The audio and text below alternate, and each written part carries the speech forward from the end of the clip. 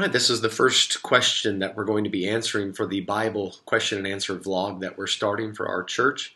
And it came to us via our Facebook page. And if you have any Bible questions, I encourage you to go to the Facebook page, Bible Baptist Potch, and feel free to leave any question you have there, and we'll do our very best to address it.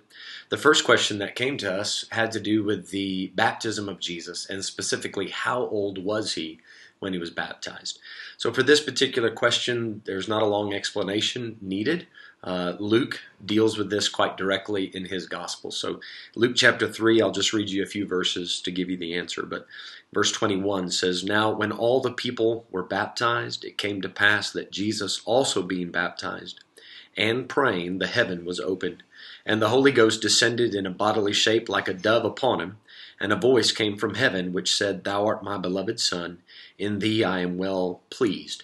So that's Luke's short summary of the baptism experience for Jesus. And then in verse 23, he's moving on to the genealogies, let's say the genealogy of Jesus through Mary's side of the family.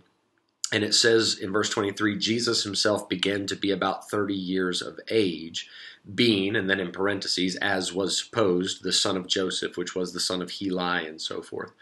It was quite common in those days to mention the man instead of the woman in the line of the genealogy. But if you trace it back through history, you find that the genealogy given here actually does go back to Mary. Joseph's genealogy, his physical descendancy, is given in Matthew. But you can see in verse 23 that Jesus was about 30 years of age. So we don't know the exact, let's say to the day, how old he was, but he was about 30. And this means if you count forward then, starting from the baptism of Jesus, and it's really a lot easier in the Gospel of John, in my opinion.